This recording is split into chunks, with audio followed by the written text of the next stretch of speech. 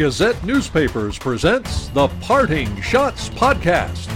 The Parting Shots Podcast is brought to you by Trophy Case, the app created for athletes by athletes. Download it today, available for iOS and Android users in your app store. Now, here's your host, Daily Gazette Associate Sports Editor, Ken Schott. Thank you, Scott Geesey, and welcome to the Parting Shots Podcast. Available on Apple Podcasts and Spotify. Subscribe today. Thanks for joining me. This is a special edition of the podcast as we preview the area Division I college basketball seasons. 3 teams open Tuesday. The Siena men against American, the Siena women against Binghamton, and the UAlbany women against Columbia. The UAlbany men open Saturday against Lehigh. I talked to all 4 coaches. We'll start with the newest head coach in the area, Siena's Carmen Massarello. He takes over for Jamie Christian, who left Siena after 1 season to take over at George Washington. Massarello is a Shenendehowa High School graduate and a Siena graduate. Gazette sports editor Mike Kelly, who will join me later on the podcast, had a great feature of Massarello that you can find online at dailygazette.com. Here's my conversation with Carmen Massarello. Carmen, thank you for coming on the podcast, and how excited are you for the season? Oh, can't wait. It's, there's anticipation. We're just making sure we're staying kind of focused on ourselves, getting better every day. So, super excited, but, making sure we're doing everything we got to do to prepare the right way mentally and physically. For you personally, it was a very interesting offseason. 1 minute, you're probably out recruiting for Jamie Christensen, and next thing you know, you're the head coach of the team. Just, talk about that whole situation. How crazy was it, and how excited were you to get the head coaching job? It was, it was definitely, exciting, and you're an assistant one day, and kind of just figuring out your recruiting, schemes and where you want to go and what guys you need to see for the April recruiting period, and then, coach brings us in and says he's on the move, and that he wants me to get the job, and then it was just kind of phone calls with the board of trustees, and it was, pretty seamless. They did a great job here, just letting me know that I was wanted and they wanted guys, and just making sure our guys were in a great spot. There's so much to think about and really not much time to reflect during those, 3 to 4 days. You had the New York State Federations going on at Glens Falls. We had Luke Sutherland playing in that, so I made sure I got up to see him. And then, it was, status quo, and you're dealing with phone calls and reports and press conferences and writing speeches. And my family was actually in Florida. My mom and dad were away, so they didn't get to be at the introductory press conference. So it was super exciting, though. I wouldn't trade that experience for anything. But it had to be shocking when it was announced that he was leaving. I mean, did it catch everybody off guard?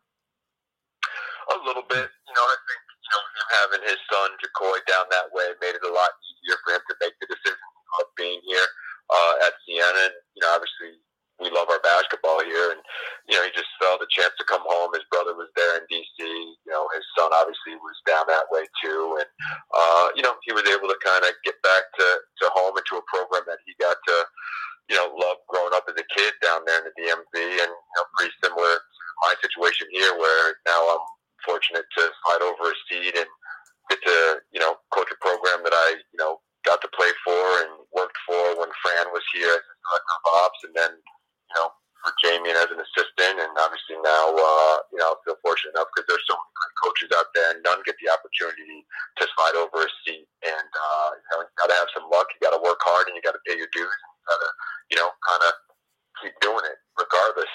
And I was lucky to catch a break. Yeah. And then, as soon as you take over, Jalen Pickett decides to enter his name into the NBA draft. He eventually pulls out. But was that a little bit of a, I would say frightening experience, but maybe just a little nervousness, wondering if he was actually going to stay in the draft? No, we actually talked about him entering the draft when I was named head coach, and I wanted him to go through the process. I mean, that's every basketball player's goal, is to have a chance to play in the NBA, and he had a chance to get great feedback. At one point, he was thinking about not doing it, and then, we talked about it, and, nothing bad can come from that. Obviously, you got to deal with the pressure and the accolades and the interviews and people talking about it, and, the percentage of guys that make the NBA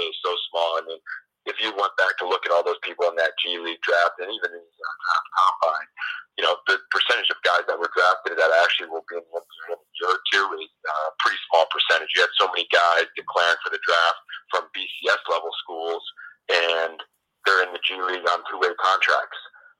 And those G League two-way contracts, you can earn some NBA money when the G League ends and you move up to the NBA team because, you have so many days and you have 10-day contracts and you just kind of bigger pay scale.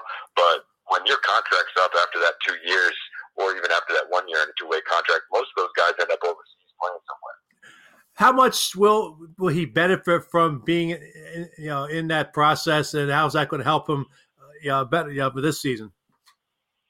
I think it's showed him, what he has to work on, which is the most important thing.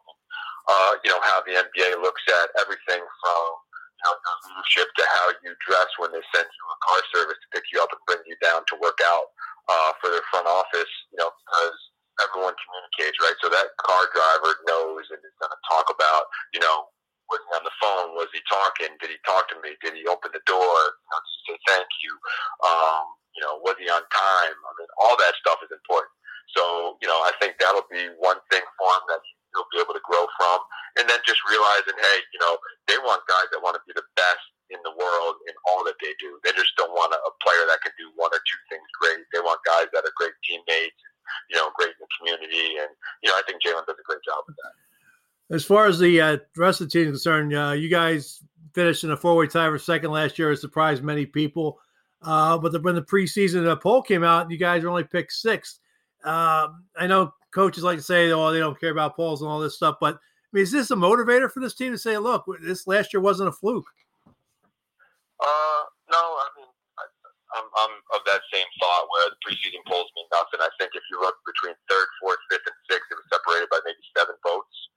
So when it's all said and done, you got to go out and produce, and that's why we're playing a very challenging non-conference schedule, and we'll test ourselves to get ready for MAC play. And even when you play well in the MAC and get a good seed, it doesn't really matter. You got to still win 3 or 4 games in Atlantic City when it comes down to it.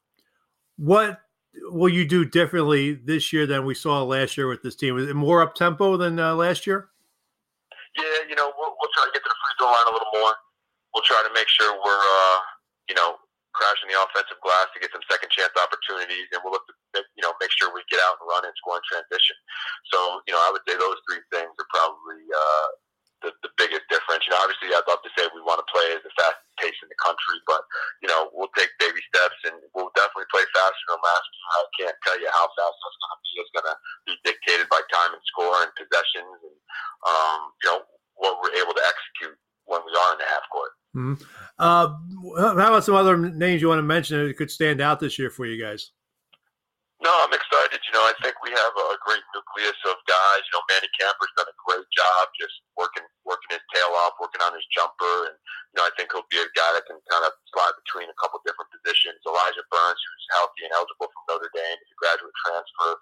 Is excited. We welcome him back home. Obviously, he's from Troy. Then Matt Hines, a graduate transfer from Illinois State, who brings a winning pedigree from a Missouri Valley Conference foe. And you have Jordan King, who's a local guy, sharpshooter, super tough, highly motivated. And then you still have Don Carey, who's sat out from Mount St. Mary's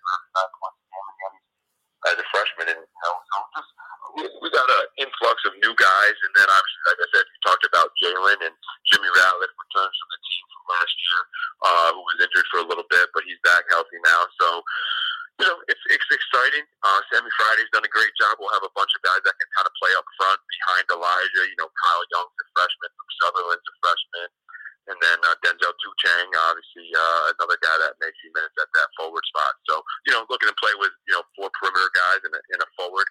Don't ever really want to say we play with a center. We're more into positionless basketball, but it's going well. These guys are all working hard. And, ideally I'd love to play 9 to 11 guys and reward them for competing and playing hard in practice and then giving it up on the floor. And when they're exhausted and need to blow, they can come out. Have you decided on a starting lineup? You can tell me if you want to. I won't tell anybody. Yeah, no, I haven't decided on a starting lineup. I think that'll be to everyone's surprise when that ball goes up because I still don't know it. Yeah. As far as the rest of the MAC is concerned, it's going to be another tight league this year. Yeah, I think so. You look at all these great coaches and great teams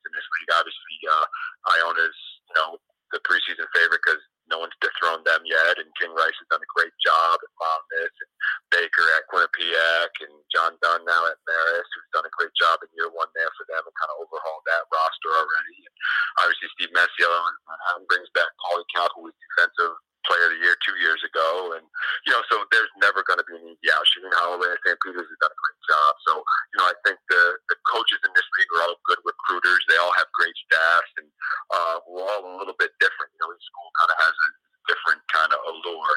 And so, I mean, talk about Jay Young at Fairfield. Last time Fairfield won, I was working with Coach Simon, one of my assistants, for Ed Cooley. So, there's so many different things and so many little backstories in the MAC, which makes it a cool league too. And just excited to go out and compete every single night, and I think our guys are too.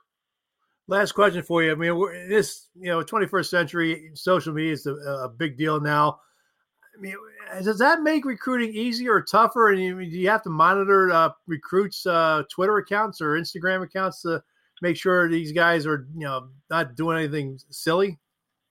For sure. There's guys I've said, hey, I'm not offering this kid a scholarship. I can't even trust what he's going to write on social media or what pictures he's going to post. And it even comes down to teaching our players, you can't like something that's going to be controversial. There's a record of what you even just like with that social media imprint out there. So, it's definitely good because it gives you kind of more insight into the players that you're recruiting. And so by having someone tasked with knowing the social media handles of guys you're recruiting, it does help because, I'd rather have guys that work in silence than want to tell me every day they're working out in the gym. Well, Carr, appreciate a few minutes here on the podcast. Good luck, and I know you're looking forward to Tuesday night, and have some fun. Thank you so much. Appreciate you. Next up is Will Brown, who is beginning his 19th season as the UAlbany head coach. Last year was a tough season for Brown and the Danes. They had a losing record, but they had a young team and were starting 5 freshmen by the end of the season. Brown talked about that during our conversation. Will, thanks for coming on the podcast. Well, I appreciate you having me. Well, appreciate you coming on. I know you're busy getting ready for the season. You're starting your 19th season at UAlbany as a head coach there. I mean, it's an incredible run. You're the longest tenured coach in the America East Conference. Did you think when you started 19 years ago you'd be here this long? And how happy are you as you begin your 19th season at UAlbany? Well, obviously I've enjoyed my 19 years here at the university. They gave me a tremendous opportunity at a young age. No, I did not expect to be here for 19 years. I think to be any place, in college football or college basketball for 19 years, is a rarity. It doesn't happen very often, but I think in my case, I found a place that has supported me, that I really enjoy working at. The Albany area is a great area to raise a family, so happy wife, happy life, and I do have the opportunity to coach quality student athletes, each year, kids that are hungry, kids that want to learn, and kids that you can have an impact on their lives, every single year that you're around them. So it's been a lot of fun. I think we've accomplished a lot, but I also think there's a lot more left to accomplish.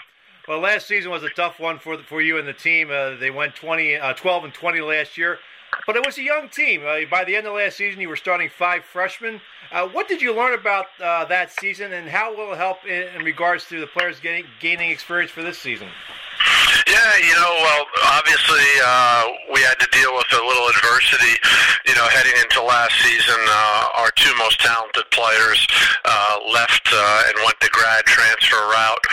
So, we kind of had to look at our roster and figure it out. And, we decided to go with 4 freshmen most of the season starting. And then, the last 8 to 10 games of the year, we started 5 freshmen. And it was quite a challenge, but, it was an enjoyable experience for me outside of the record because, the young kids worked really hard. They wanted to make their coach happy. They were trying to find ways to win games, and, every day was an adventure, but, these kids really bought in, and I thought late in the year we were playing really good, basketball heading into the conference tournament. So I saw the growth and development. It was nice to see the maturation process, and those young kids gained a lot of valuable experience that hopefully will bode well for us this upcoming season. Prior to last season, we had been invited to, I believe, 8 straight postseason tournaments, and last year was something that we hadn't been used to. We dealt with it, we adjusted, and I think we'll be better off for it moving forward. I mean, did you find yourself being more patient last season with this team than previous teams because it was a young, inexperienced team?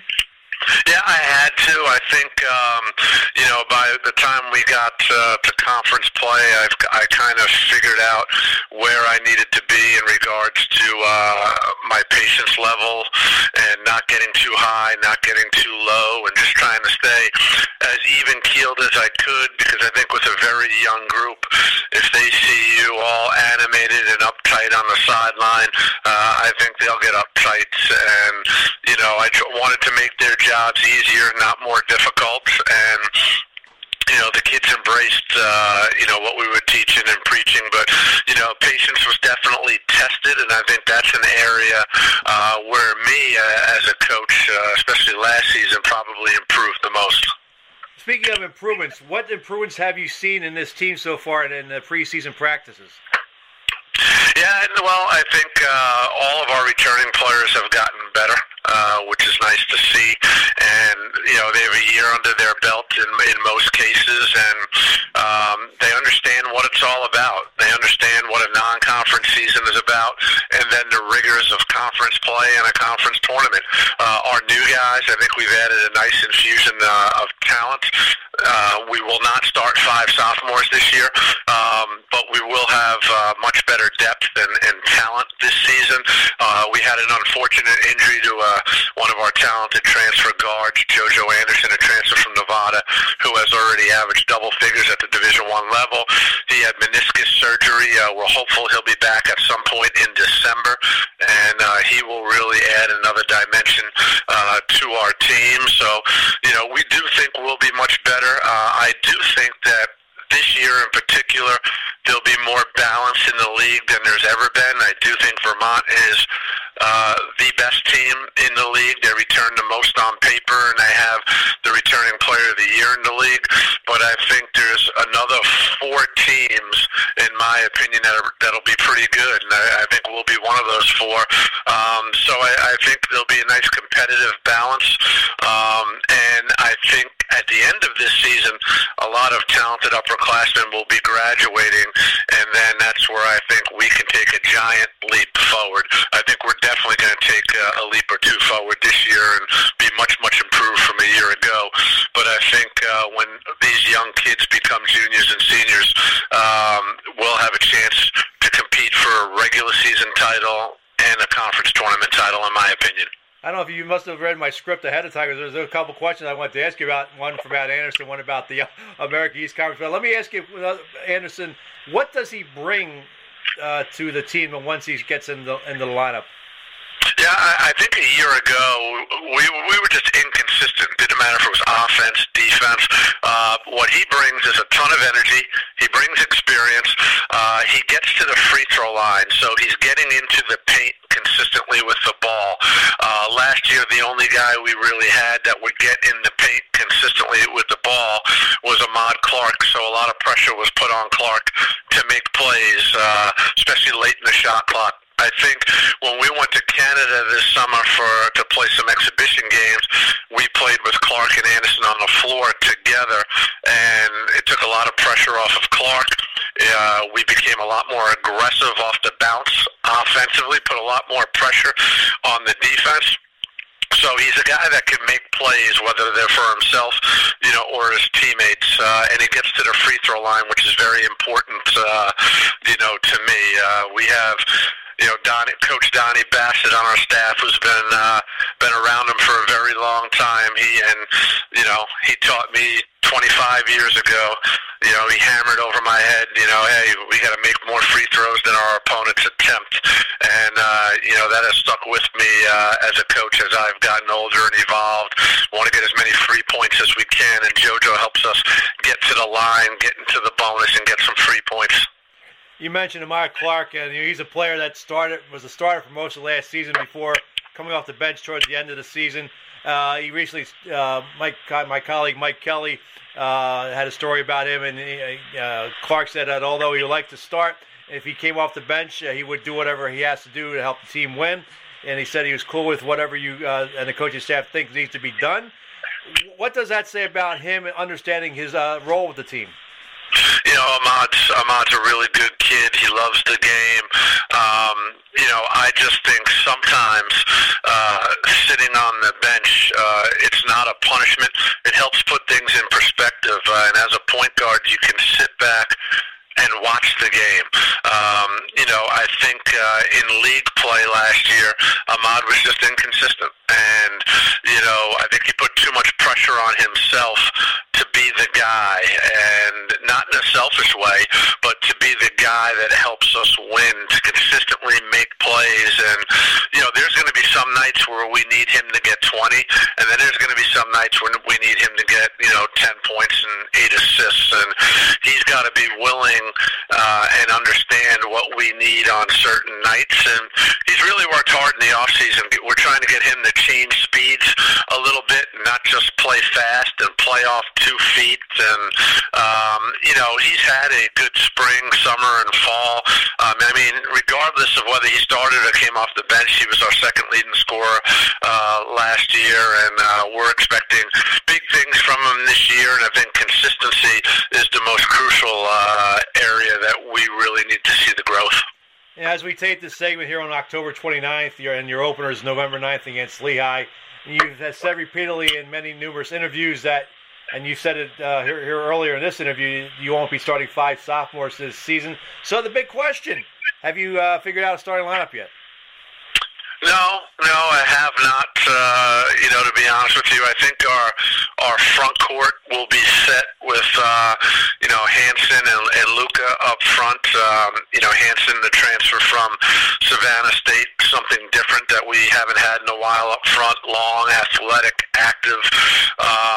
And then on the perimeter, we have 4 really good options right now without JoJo Anderson, and that's, Clark, Healy, Rizzuto, and D'Souza. It's just a matter of, hey, do I want to start D'Souza and go with our best defensive and rebounding lineup?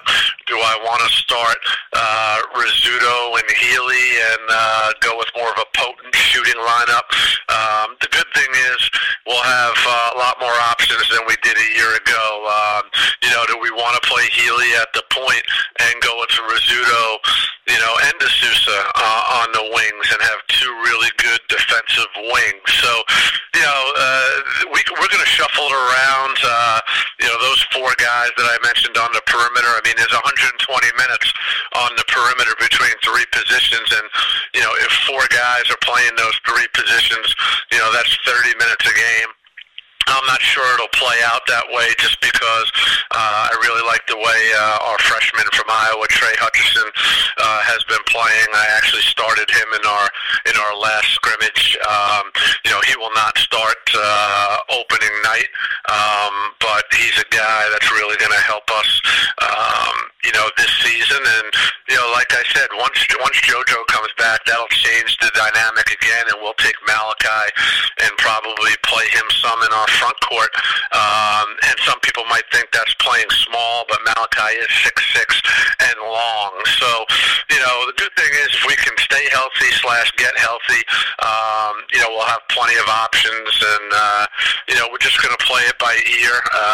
The Lehigh game has crept up on us pretty quickly. It's amazing to think that we're a little over a week away from, the home opener / season opener, but, it's an exciting time of year. I know you're a big hockey guy, but there's nothing better out there than college basketball, and March Madness is the best sporting event out there, so, a little biased on my end, but, this is a great time of year, and, we're looking forward to it. Well, my son's a student at UAlbany, and I told you that when I saw you back at the Coaches versus Cancer basketball.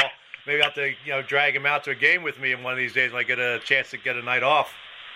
Yeah, Yeah, that would be great. We'd love to have you. I'll leave you some tickets. Just let me know when you want to come, and we'd love to have you both. Well, I appreciate that. Yeah, you mentioned Vermont and the American East Conference as a class. I mean, is there a dark horse team that could challenge? Could you be that team?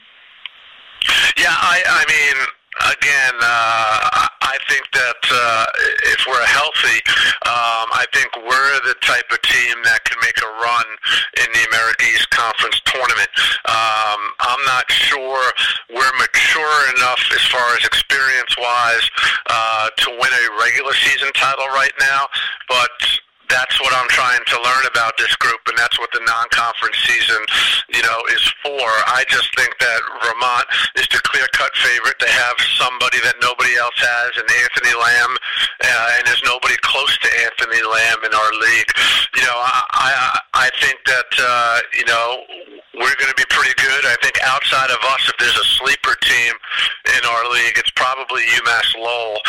They return 5 starters, and they can score an awful lot of points, and they play in this small gym that is just different than any other place in our league, and it seems like they always shoot like 70% in Costello Gym, and they're tough to beat at home. So, I think the best thing we can do is control the controllables and worry about ourselves, and make sure that we're competing at a high level every day, and our execution is on point, and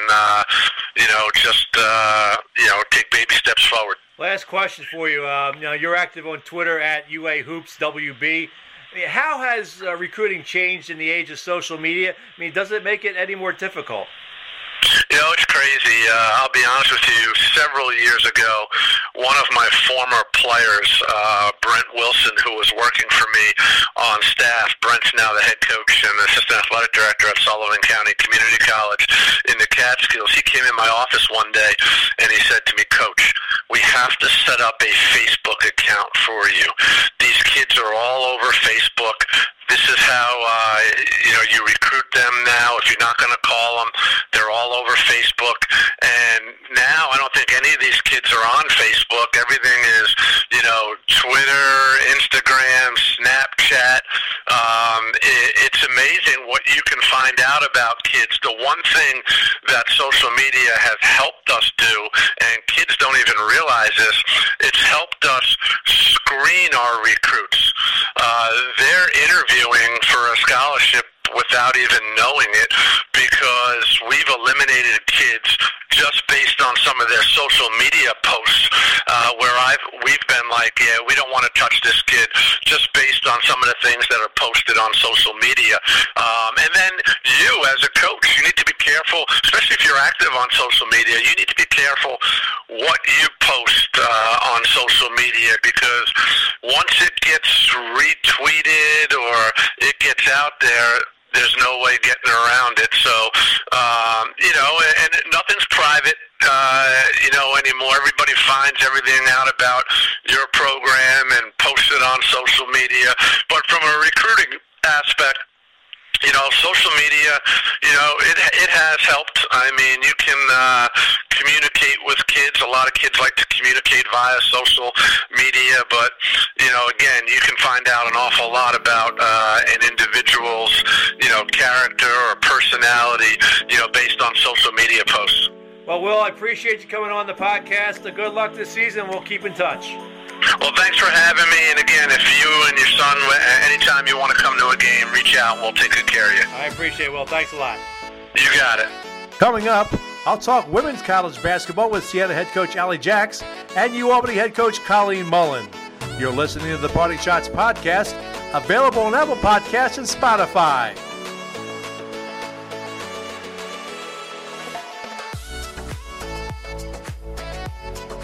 Hi, this is Hunter Moffat, founder and CEO of Trophy Case, the app created for athletes by athletes. Our app is a community connecting like-minded athletes, families, and sports affiliates for their specific needs. Positive form of social media designed for long-term success. We have a template for users to easily curate, track, record, and grow their statistics and social multimedia content in one digital profile. Create, connect, and promote your brand. Think Instagram for athletes. Notable Trophy Case team members include Ron Jaworski, former NFL quarterback and founder of Jaws Youth Playbook, who says, "Throughout my success in the sports world, I believe Trophy Case can bring value to many different levels of athletes and unrepresented sports. This platform will level the playing field for athletes at the beginning of their career with technology for generations to come. You can download the Trophy Case app in the Apple Store and Google Play. Send us your feedback. Trophy Case, the app created for athletes by athletes. Get it today."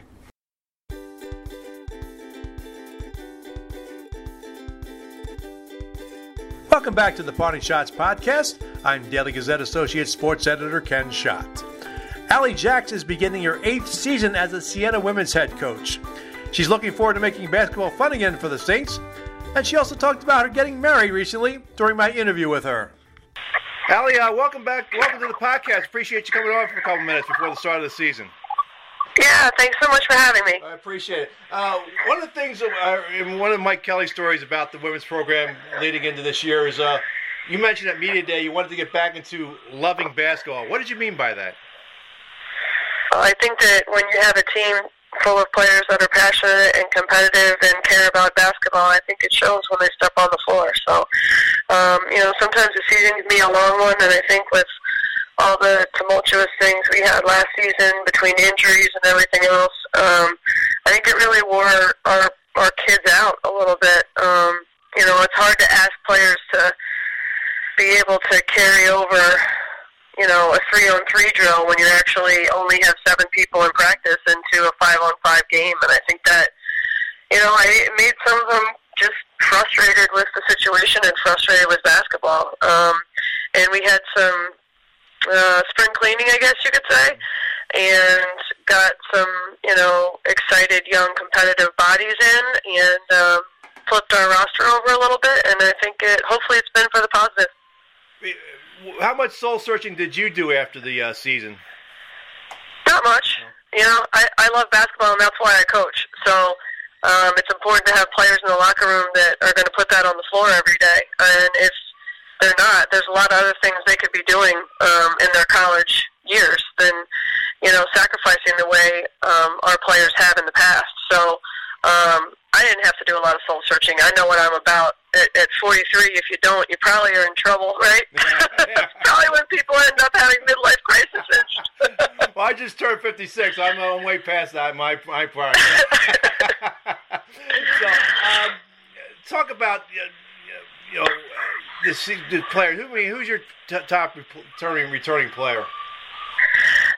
Sabrina Piper's our only senior right now, and she's French. She goes home every summer, and I think she put a lot of work in. She had a personal coach back home, and came back just like a senior should. The game's easy for her right now, and she's able to help our younger ones along. And quietly, she's really setting the tone. I came back the other night to do some work, and she was in the gym late getting shots up on her, with one other teammate. So, those are good signs. That's what you want as a coach. You want players in the gym working on their craft.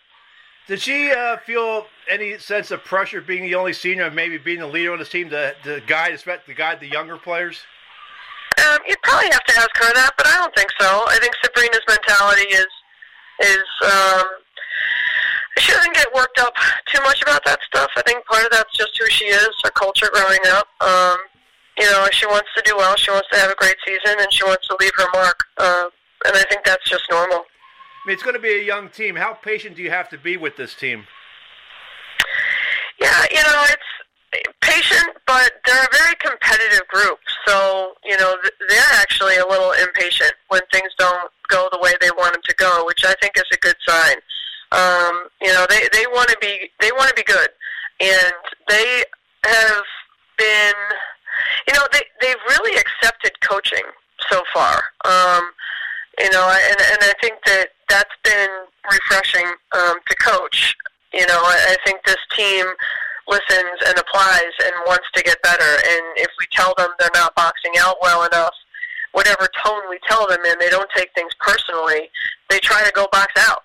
And that sounds so simple, but I think that there's been plenty of studies done on millennials and how they handle criticism. And this group is just, they want to get better, and they keep it simple. I'll ask you a little more about millennials in a second, but I'm not the expert. As far as the freshmen are concerned, who's been standing out for you in the preseason practices? It's been somebody different every day, which can be a little unsettling as a coach because you're not quite sure who you can depend on. But we've had some pretty great performances, in our scrimmages, and just looking forward to, actually playing a real team in a real game. But the upperclassmen don't get rattled too much. I think they've done a really good job of holding down the fort, and our sophomores have all really improved. And I think our freshmen, each one of them brings something really unique and different to the table. And I think Julia Howard's going to be a special player. She can stay healthy, and she's really talented. She does a lot of things really well. Back to the millennials a second. I mean, I'm asking all the coaches I talk to here on the podcast. We're in the age of social media with Twitter, Instagram, Snapchat. How has that made recruiting for you? Does it make it easier or difficult? Because you obviously, some of these women you want to recruit. I mean, that's like, do you check their social media? Do your assistant coaches check that out? Because sometimes these kids put stuff out that they don't realize could be harmful. Yeah, and we cut them off the list if it's something that we don't want to be associated with. Honestly, it's tough. I think that we've definitely moved on from certain players just because of that. And I think that, I think other players, I've got a couple on our team right now who have no social media, which is really refreshing. But then, it's the new way that news is delivered, and you got to try to figure out what's real and what's fake, I think. It's difficult. I think the biggest thing that's tough about coaching millennials is they always want to know why. And I think that comes from always having a phone in their hand where they could Google something and get an answer. When my dad told me to do something, I did it. I didn't ask why. I got in trouble for asking why. And it's just, I think it's a generational thing. They need to have some ownership and understand why they're doing something to trust you. I go back to the rotary phone days. I don't think if you show a millennial that's like what the heck? Where do you put that in your pocket? Yeah, exactly. Before we start our interview, Allie, I congratulated you on your marriage this past summer. Talk about that whole story. It's a great story involving your husband. Thank you. Yeah, we went through a lot. He went through a lot last year, and I guess us as a couple, we got married. We got engaged July 4th, and he started having some back pain in August, and after some tests revealed that he had stage 4 non-Hodgkin's lymphoma. So, a lot of that is still a blur to me, because I think it's just, everyone's like, oh, how did you get through that? And you don't have a choice. You figure it out and you get it done, and he's really inspiring to me just because he never quit, and it's not an easy disease to fight, as anyone who's gone through it understands. And so he started feeling better. Once he was finished with treatment, he started feeling better, and he didn't want to have a wedding, and I didn't want to either until he felt really good and up for it and everything. And sometime in the middle of July, he kind of looked at me and said, I'm tired of the fiancé stuff. I want to be able to call you my wife. I was like, all right, well, let's have a wedding. So we planned it in about 6 weeks, and had amazing coaching friends, family, people that are really close to us make the trip and be there. And, somebody got a hold of it with the New York Times, and somehow I ended up in the style section. I have no idea how all that happened, but I guess people like a happy ending and a good story. So hopefully, I was lucky. People really stress about weddings, and I refused to do that. I just wanted to have a great time. So we went into it with no expectations, just wanted to have a great day, and we did. So it was best day. Really, really fun day. And how is Mark doing right now? He's great.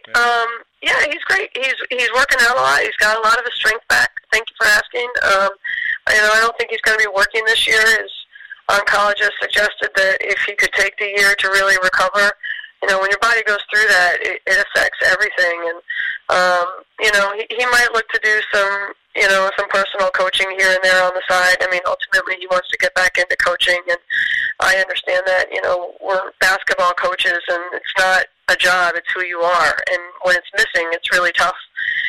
So ideally, he wants to get back into coaching college, but the grind of it, being up until 3 o'clock in the morning, having game plans ready, the travel of it, probably isn't what's best for him physically right now. But, I would say probably sometime next year he'll look to get back in. Do you guys give each other advice basketball-wise? Yeah. Yes, definitely. We don't always like it. But he's the smartest person I know. I don't know if he would say the same about me, but, we definitely talk basketball. We talk all sports. We just, watching the World Series and stuff like that. We're both Yankees fans, but, yeah. My condolences. I know. Well, that had to be tough. It had to be tough watching the Astros end up blowing that series against Washington there. Yeah, it's just strange to me that the home team didn't win one time. I mean, that's just so odd to me. But, it was good baseball. So. Okay. Well, Ali, I appreciate a few minutes talking Siena women's basketball. Good luck this season, and we'll catch up with you down the road. Thanks so much. Home opener is Tuesday, so come out and support us. We'd love to get some more fans in the stands. And we have a big game in December, so put that one on the calendar. All right. Thanks, Ali. Thanks. Bye. Bye. Colleen Mullen enters her second season as the UAlbany women's head coach. The team got off to a rough start last season, but did well in America East play, getting to the conference tournament semifinal. She talked about what she learned about the team last season. Colleen, welcome to the podcast, and how are things going? Great, Ken. Thank you so much. Everything's going well. That's good. You were coming up the opener on November 5th. Are you guys ready? We shall see very soon. We've got a scrimmage here coming up this evening, and we've got 2 days of practice to prepare, but we're making strides every week and just focus on getting better every day. So hopefully we'll be ready to go on Tuesday. I guess the big question for you is Kara Frames. What's her status at this point? Right now, her status is she's going to be playing, so that's exciting. We're still kind of unsure of what her long-term status will be, and she's kind of day to day. But we will, just kind of monitor her in practice and see how she does. And as of right now, she'll be playing. Has she said any complaints about her injury at all? No, she's a tough kid. She is somebody that wants to be practicing. She wants to be in the drills. And, for us coaches, we have to make sure that we're really, and us and the athletic trainers are monitoring her and holding her back because she's not one to complain. And she certainly wants to play through any sort of discomfort that she has. But we got to make sure that we're saving her and being smart for when the games begin. Well, last year, your first year at the helm at UAlbany, you got off to a tough start, 1-9. But once you got into conference play, you guys got better, ended up finishing 13-8, getting to the America East Conference semifinals. What did you learn about this team last year, and how is it going to help this year? Yeah, I think I learned that this team is a really resilient group, and the culture of the program is really strong. And it started a long time ago with the way Coach Abe created this program and the way Coach Mack continued it, is that they're a group of winners. And although in the beginning of the year we lost more games than they had in recent memory, the team stayed bought in. They stayed focused. They stayed committed to each other and the coaching staff, and they got better every day. And, I think infrequently as a coach do you get to experience such maturation in a season, and watch your players really grow and develop and build their and watch their confidence grow. Most of the players that were playing had been a part of a lot of success at UAlbany, but they hadn't actually been the ones that were expected to be in those moments to win those big games, or they were on a limited basis. So they really had to learn how to win. They had to learn how to play together. They had to learn how to create their chemistry on the floor, and learning a new system offensively and defensively, and just getting on-court experience. That development and that teaching throughout the year really paid off in conference play and towards the end of the year in March. I mean, the team could have starting 1-9. The team could have just folded and said, "We're done. We're just going to play through the motion." But how much of their character did you see come out of them and say, "Well, we're not going to stand for this. We're going to continue to play hard. We're going to practice hard. We're going to turn this thing around and make it better." Yeah, I mean, I think that if you came to a practice when we were 1-9, you would have thought we were 9-1.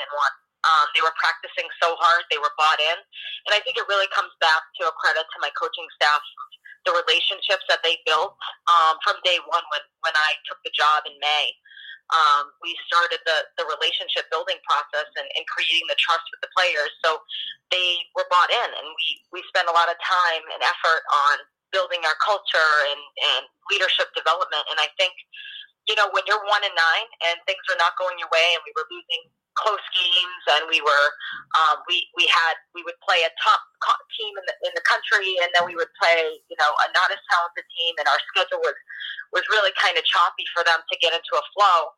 They could have easily been pointing the fingers at each other, giving up, pointing the fingers at me, as a new coach, like, this lady doesn't know what she's talking about. We're not going to listen to what she's saying. But the culture and their confidence in each other and in our staff, it showed. Then we were at 3-10, and then after we were 3-10, we won our next 10 of our next 15 games. And it was really impressive to see, because they could have chose to roll over and give up, and they didn't, and they just got better and better. And to the end that our opponents didn't want to be playing us, because they knew the confidence that our players had and the level at which they were playing at. How's that going to carry over into this season? I mean, do you think you can challenge for the American East title? I mean, I'm worried about Columbia on Tuesday. I have no idea where this team is destined to go this year, but I do know that we're destined to continue to get better. We are very young. We have 6 freshmen, and we've had some pretty severe nagging injuries. Lexi Schechter's been out since last March. She only returned in the middle of September. Another returning starter has been out for the last 3 weeks with a foot injury, and so we've been having some pretty difficult practices, having more freshmen practicing than returners. So that always poses a challenge of, as a freshman, learning to compete at a really high level for a 2 to 2.5 hour practice.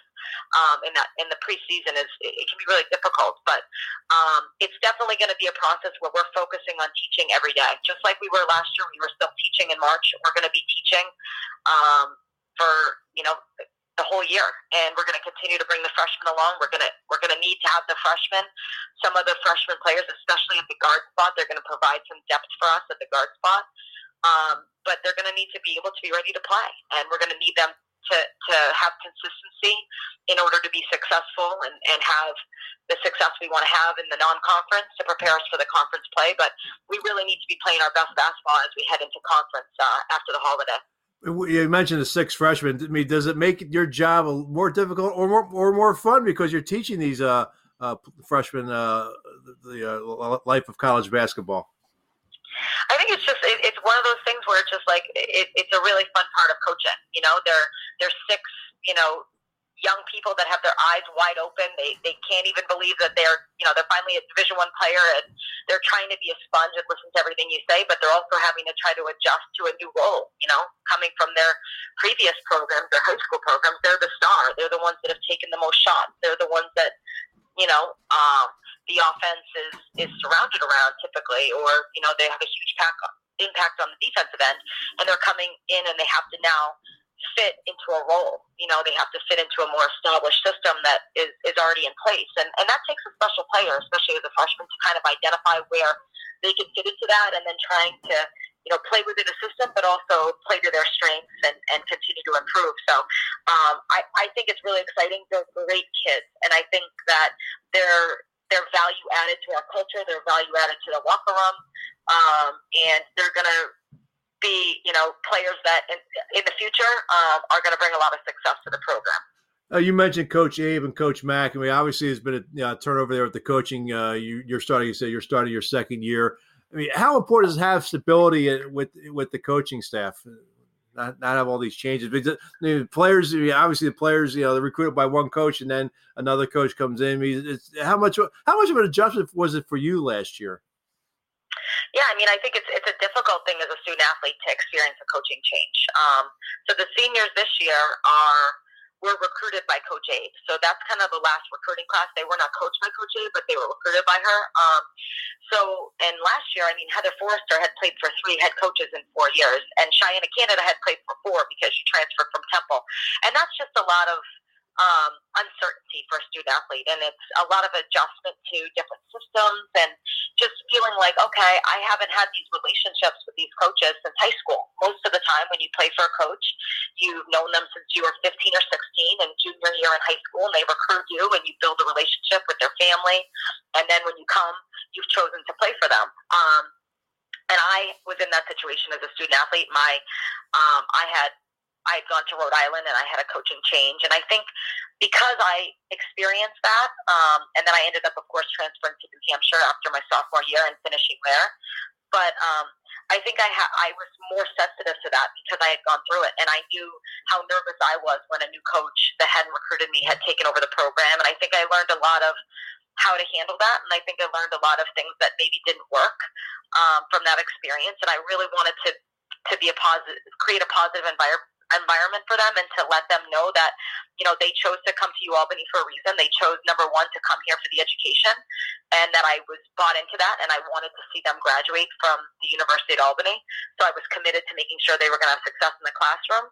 And then the second piece is that I cared about, them as a person, and I know that they chose to come here and play in a very successful winning program, and that if they trusted me and they gave us some blind trust in the beginning, that it would pay off, and that I would try our staff and myself would work tirelessly to try to create an environment of success and an environment of positivity so that they could become the best player that they could be, and eventually the program could return and work towards getting back to that winning culture.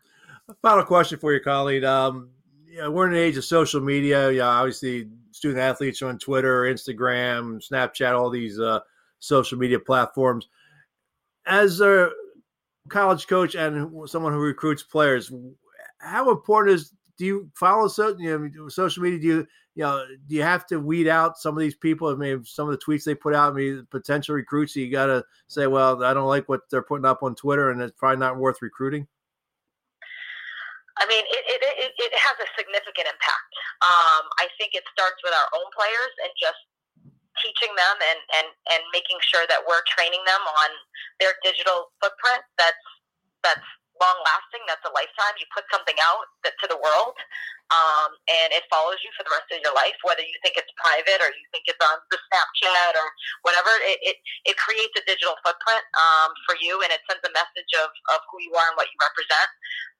And I think I think part of recruiting is it's an inexact science. And sometimes you look at social media and you think, oh my goodness, like what are they putting on social media? This might not be, a young lady that would fit into, our culture and our values. If I feel that way based on a social media tweet or posting, then we would certainly move in a different direction, and we have done that before. And we do look at all of our recruits' social media, every single one we look up. We ask them to follow us. We look at their pictures. We look at their postings. But I think also, they're kids, and sometimes kids make mistakes, and they need to, have the opportunity to, make. If they've made mistakes, I'm not somebody that's gonna, completely change my, bias on who they are. If it might be something that's more innocent, or something more from a maturity standpoint, but certainly as it comes to cultural values or respect, that we have a zero tolerance for that. Well, Colleen, I appreciate a few minutes talking UAlbany women's basketball. Good luck this season. We'll keep in touch during the season. Great. Thanks so much.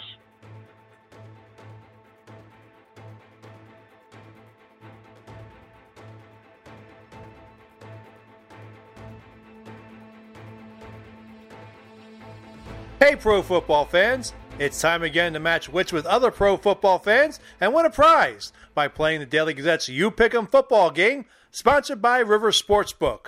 To play, Go to dailygazette.com/football and make your picks before the first game kicks off each week.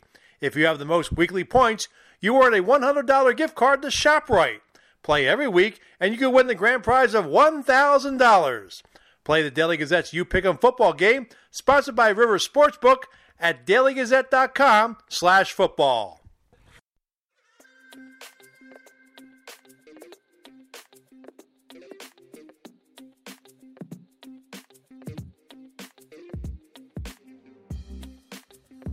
Back on the Parting Shots podcast, as we preview the college basketball seasons of Siena and UAlbany, and the man who covers both teams for the Daily Gazette is the Daily Gazette sports editor, Mike Kelly.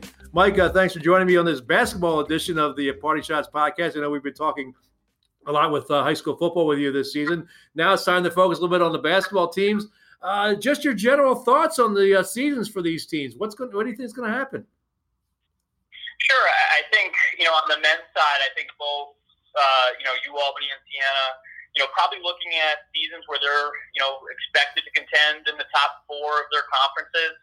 I think both those teams are probably more overall talented than they were a season ago. Obviously with Siena, there's kind of the intrigue with a new head coach, with Carmen Mazzarello taking over. But I think both those teams should be improved from a year ago. Obviously, Siena was kind of the surprising success last year, while UAlbany kind of struggled through a season with 5 freshmen starting. But both those men's programs, I think, are going to be flirting at least with winning 20 games this year. It should be a lot of fun for both of them. Focusing on Siena, the men here, the fact that they had the coaching change. The Jalen Pickett situation where he entered the NBA draft, there was some, we didn't know for a time if he was going to stay in there. And eventually, he pulled his name out of the draft. But this could have been a really tough offseason for them. And it just seems like it's just smooth sailing right now as they get ready for Tuesday night's game. Yeah, it would be interesting to go look at how other programs, this past offseason who had a coaching switch and, how much roster turnover there was compared to a place like Siena where really it's, they lost one signed recruit, they lost Sloan Seymour, and then they get everybody else back who could be there. So, in terms of an offseason with a coaching change in college basketball, you couldn't ask for a much better, much smoother offseason than the one they just had. I think you're right about that. And it sets them up to, be able to, have a lot of consistency from the way they were last year when they had kind of the surprising success.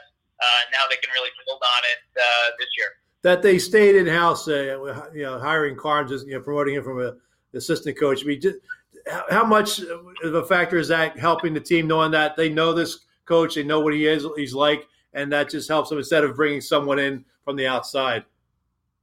Yeah, I think that's kind of I think there's two parts to that. Is that one, there is that comfort level because they knew him, he recruited a bunch of them. There is that relationship that they can kind of carry over, the camaraderie from a season ago. I think the other aspect to it is that Mazzarello has been an assistant for, a decade plus, in the college basketball world where, I think there's a confidence that he's ready for this job, and it's not just continuity for continuity's sake. This is somebody who can come in and he's ready to be a head coach. Let's look over to UAlbany side. With last year, they had a down year. I mean, they were it was a young team. They ended up toward the end of the year starting 5 freshmen. Will Brown has mentioned that he doesn't plan on starting 5 sophomores this year. In your opinion, how much did last year maybe help this team? Is going to help this team play better this year? Yeah, last year obviously, a lot of guys got a ton of experience, and more than that, some of those guys are pretty talented. So those are guys they can count on this year who've had some reps now at the Division I level, and it puts them in a really good spot for this year. I think it's really impressive what they were able to do. They had so much turnover 2 off seasons ago. Obviously, everybody talks about the grad transfers that left with Primo and Nichols, but from that season to last season, they lost 8 players overall. So it was a total rebuild last year. and they really laid a foundation with that season to, kind of get back to winning this season. Yeah, when I talked to Will earlier in the podcast, he was mentioning, I asked him how important was it for him to be patient last year with this team. How did you see him handle this? I mean, was he a different coach last year than in years past? Was he a more patient coach than maybe previous years? I think he was more patient in the sense that he was willing to let freshmen play more. He was willing to experiment more with some different lineups to kind of see guys in different scenarios. They played small a lot last year, which is something that, Will Brown teams are not known for doing. And that was done last year because, A, the roster fit that, but B, that also gave some different guys more opportunities to get those reps. I think in terms of, I think he coached every game to win, but I think it was also, with an understanding that we're going to try to win with these freshmen because long term, that's what we have to do. Let's say over UAlbany with the women's team, Colleen Mullen, they also had it down here. They got off to a tough start last year, but they rebounded toward the end of the year. I mean, how do you see them? Are they going to challenge again for the America East? Yeah, I think probably for this year, it's probably too much to expect for them to truly contend in the America East. We've written about it in the pages of the Daily Gazette. The program went through 3 coaching changes in a matter of 4 years, or 2 coaching changes in a matter of 3 years. They had 3 coaches in 4 seasons, and when you do that, you kind of you lose classes of players basically. This year, UAlbany's got 6 freshmen. In Colleen Mullen's first real recruiting class. So the intrigue is to kind of see how, those players perform. I do expect, they had a winning record last year in conference play, so I think it's fair to expect that again. But, really contending for a title, that's probably a lot to ask of this program in year 2 with Colleen Mullen. Let's look at the Siena women. Allie Jack back again for another year. It seems like that program is always in a state of flux, Mike. It seemed like some of the players leave early. And what is your thoughts about the Siena women's program? Yeah, I think these last couple of years have been tough for them. They've had, as you mentioned, they've had a couple high-profile players transfer out of the program.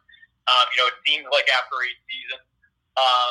So it's been kind of a constant state of rebuilding. I think the thing with them this year is that there's they're going to play a different style. They're going to play faster. They have some players in place in their freshmen that they like, as well as a couple of veterans who had pretty or one of them had a pretty strong season last year in Sabrina Piper, and then they have some other players who they like how they've progressed.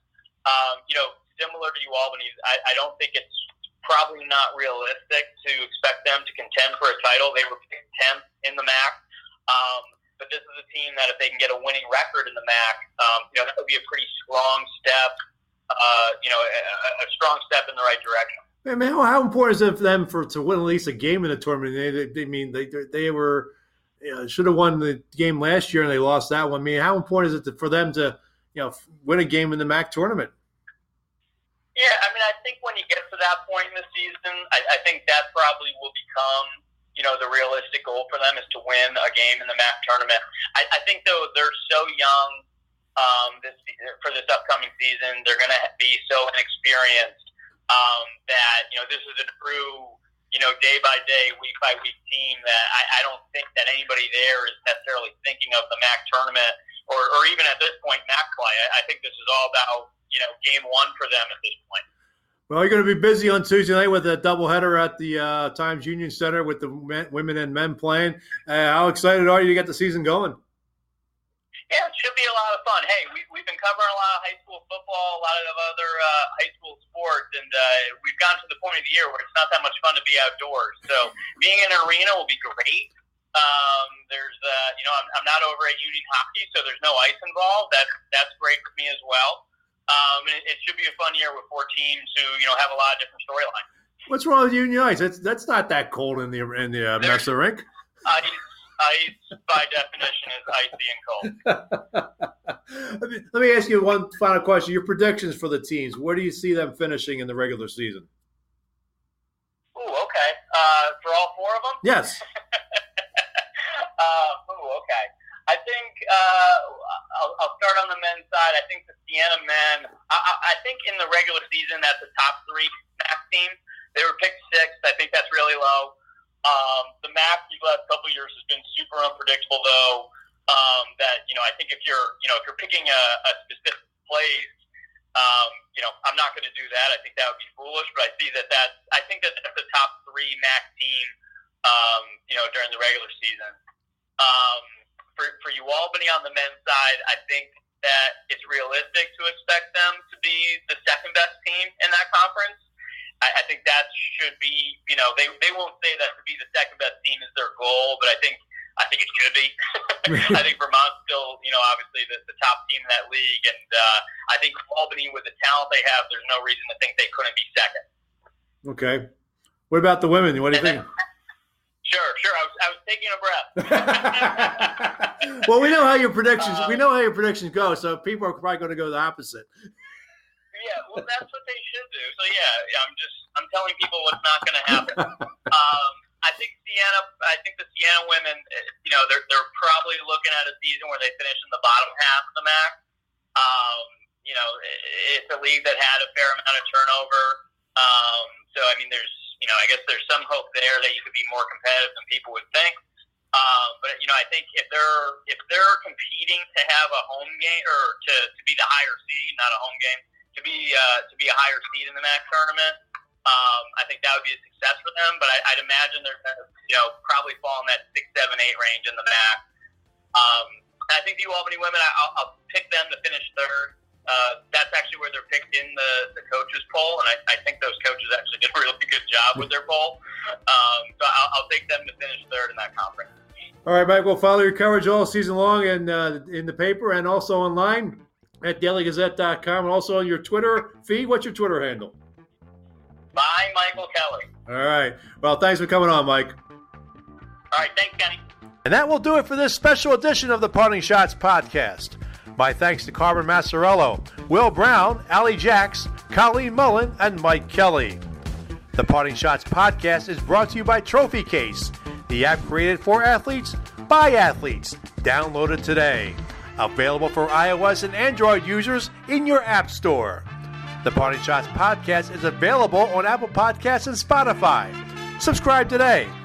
If you have questions or comments about the podcast, email them to me at SCHOTT, that's SCHOTT, at dailygazette.com. You can follow me on Twitter and Instagram at Slapshots. The views expressed in the Parting Shots podcast are not necessarily those of Gazette newspapers. The Parting Shots podcast is a production of Gazette newspapers. I'm Daily Gazette Associate Sports Editor Ken Schott. Thanks for listening. I'll catch you next time. From the Parting Shots studios in Schenectady, New York, good day, good basketball.